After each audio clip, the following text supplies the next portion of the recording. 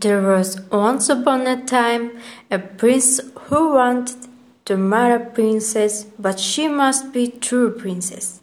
So he traveled through the whole world to find one, but there was always something against each. There were plenty of princes, but he could not find out if they were true princes. In every case there was some little defect which showed the genuine article was not yet found. So he came home again in very low spirits, for he had wanted very much to have a true princess. One night there was a dreadful storm, in thunder and lightning, and the rain streamed down in torrents. It was fearful. There was a knocking heard at the palace gate, and the old king went to open it. There stood a princess outside the gate, but oh, what a sad plight she was in from the rain and the storm.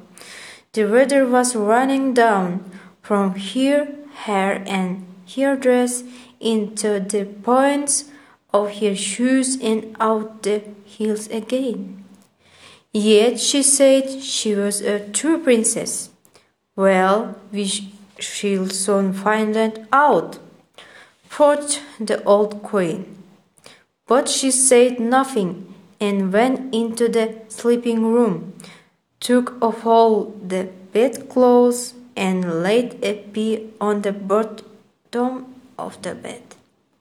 Then she put 20 mattresses on top of the pea and 20 eider-down quills on the top of the mattress.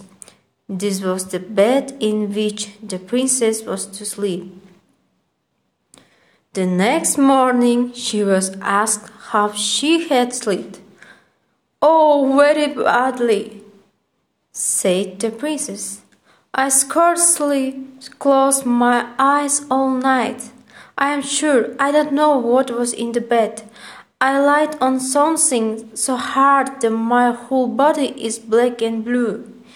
It was dreadful."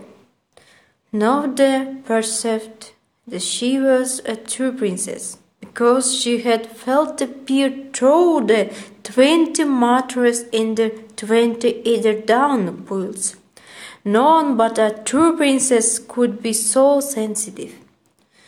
So the princess married her, for now he knew that at last he had gotten hold of a true princess. The pea was put in the royal museum, where it is still to be seen, if no one has stolen it. Now this is a true story. So Bertie says that how you tell a real princess. Sadie said she would never sit on a pea, but still Bertie won't say that she is a real princess, and now she's in a bit of half. I'm sure she will cheer up soon because she likes Bertie really. Bye-bye.